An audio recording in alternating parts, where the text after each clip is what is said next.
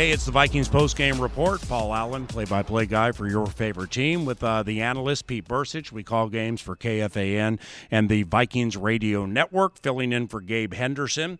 And the Vikings had an emotional loss to the San Francisco 49ers today at Levi Stadium, and that is in Santa Clara, California.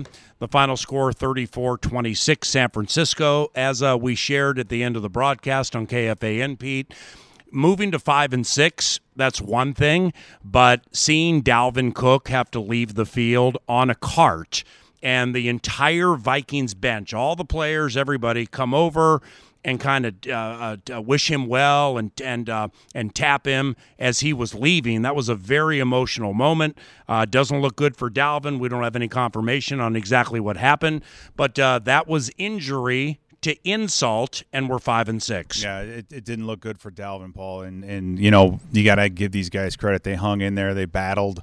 We just made too many mistakes, too many turnovers in the shadow around goalpost is what put us behind the 8 ball, Paul. And again, you got to hand it to them. We've been healthy for most of this year, and then you ended this game without Darrisaw, without Barr, without Cook. I mean, the hits just kept on coming. So, you gotta give him an A for effort in a lot of ways, but in other ways, Cousins started out hot, cooled off quite a bit toward the end of the game, and ultimately that was the story.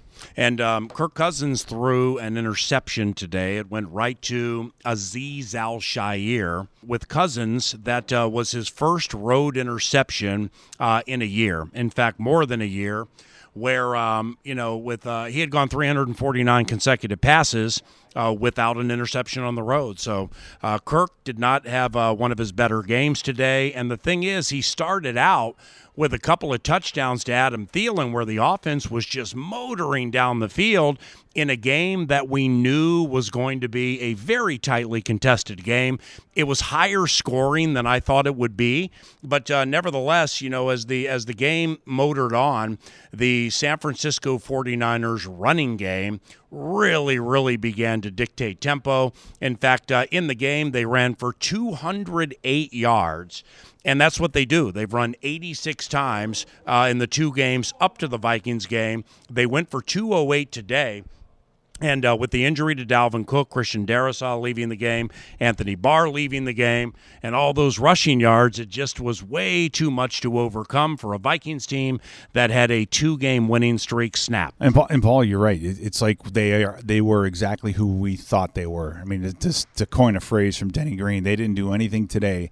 Deebo Samuel running the ball outside. I mean, all these things, none of it was a surprise. I mean, offensively, we pulled some plays. We pulled some plays out of our hats to move the football and to score a couple times. Just not enough.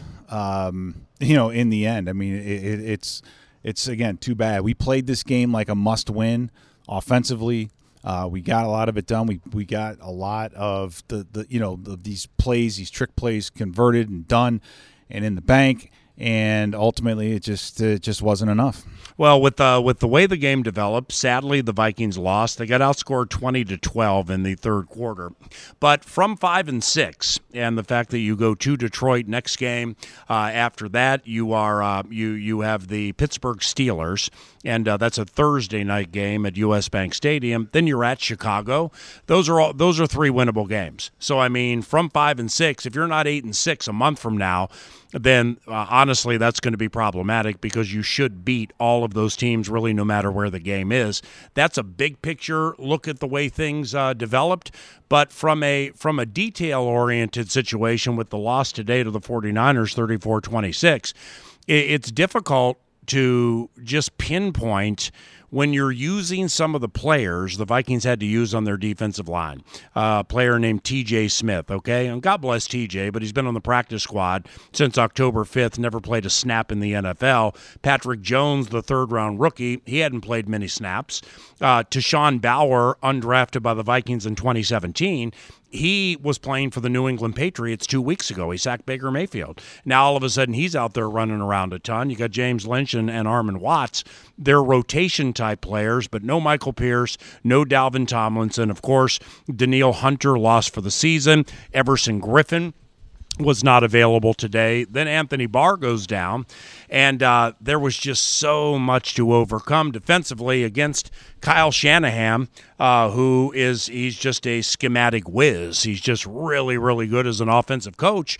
And, in fairness to the Niners, their best offensive threat, Deebo Samuel, they lost him late in the game. I mean, it was just an absolute mash unit for both teams today at Levi Stadium in Santa Clara, which is about 15 minutes north of San Jose, about 45 minutes south of San Francisco. And, these 49ers, they did what they like to do. They want to run the ball, and they want to chew on the clock, and they won the time of possession handily today. When Garoppolo threw it to Harrison Smith early in the game, man, you could just tell with Jimmy, he was tentative and he was pensive pretty much the entire game, but the Vikings did the best they could to capitalize, but they couldn't close on it. They did a good job, collapsing the pocket and getting some pressure on him. We had opportunities on the outside. I mean, we all know that Garoppolo is not the best at the timing routes on the outside. They're in there, they get there a little bit late.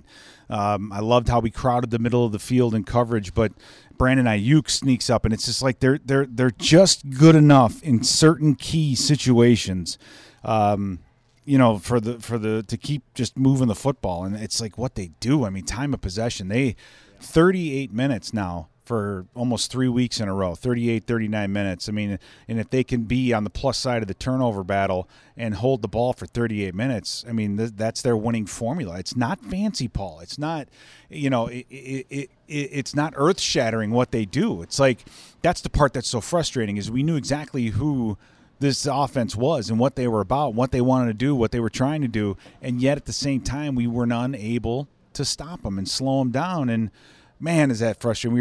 I was hoping for a while there we could get them in a catch-up type situation where they didn't have the time and the patience to run the football, but something's going on. This defense, inside of 2 minutes in the first half, I mean, Paul, at some point someone's got to make a play and stop this because they score right going into halftime. They come out the next drive, and it's like it's deja vu all over again for this Vikings defense, and it's – we got it. Like I said, we just have to. Someone has to come up and make a play. What are we thinking about Kirk Cousins at this stage of the season? I mean, he quite honestly to go 349 consecutive passes on the road and not throw an interception. That's one of the greatest accomplishments in the history of Minnesota Vikings football, certainly offensively. And by the way, he's thrown a touchdown in 25 consecutive games. He's the only quarterback to ever do that in the history of Vikings football. And Kirk has a lot to do with the reason the offense scores the way it scores. He got cold-blooded to KJ late, make that JJ late in the Packers game, and then Valdez-Scantling comes right back on it. But, he got the team in position to win it with Greg Joseph. I think we just chalked this up as kind of a rough game for Kirk Cousins. Yeah, it was. I mean, I agree with you on that. And it was kind of a reverting back to the mean. I mean, he started out on fire. He was near a 150 passer rating after the first two touchdowns. And, when she got later into this game, it started to kind of go the other direction. I think there were a few plays that, that were improvised a little bit, whether Cousins had to not roll out or, it looked to me like there was a shovel pass that we tried to get, on a 2-point conversion, and we ended up missing that one. I mean, you kind of hope that you could draw it up in the sand a little bit better than that, but we weren't. The pressure got to him a little bit, and we've seen this before out of Kirk, is that when things start getting to him, he becomes inaccurate, and that's really what we saw, especially late in the game. I love that he stayed aggressive, third downs, throw the ball, throw it deep, throw it to JJ. JJ was wearing Josh Norman out for a majority of the game, and he kept going after it, but ultimately we were one play short. A number of times, a number of drives, a number of situations. Now, we had 0 kick return touchdowns since 2016 when Cordero got one against the Arizona Cardinals. First year at U.S. Bank Stadium. This Iowa State rookie, Kene Wangu, he now has 2 this year, both on the road. He got loose from 98 at M&T Bank Stadium. Did it again today, a 99-yard kick return.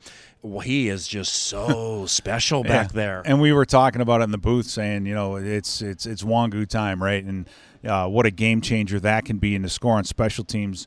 Not a lot of teams do it anymore, Paul, and he has become a huge weapon. And so, looking forward, if teams can't get the ball out of the back of the end zone, or they make a mistake and don't get it out the back of the end zone, we can really make them pay for it. And if Wangu, I think, gets 4 or 5 chances in a game for a return, he may not be a touchdown every time, but it can be some big returns and some great field position, and what a weapon that's going to be. So if there's a bright side, we know that he's not a one-trick pony, Wangu. I mean, this guy is a legitimate threat, and he almost had another one. If Jaquiski Tart doesn't force him out of bounds, he might have had 3 today. That's Pete Burcich. I'm Paul Allen. Bad news from Northern California. San Francisco beats Minnesota 34-26. And the Niners improved to 6-5. The Vikings are 5-6 at Ford Field next Sunday.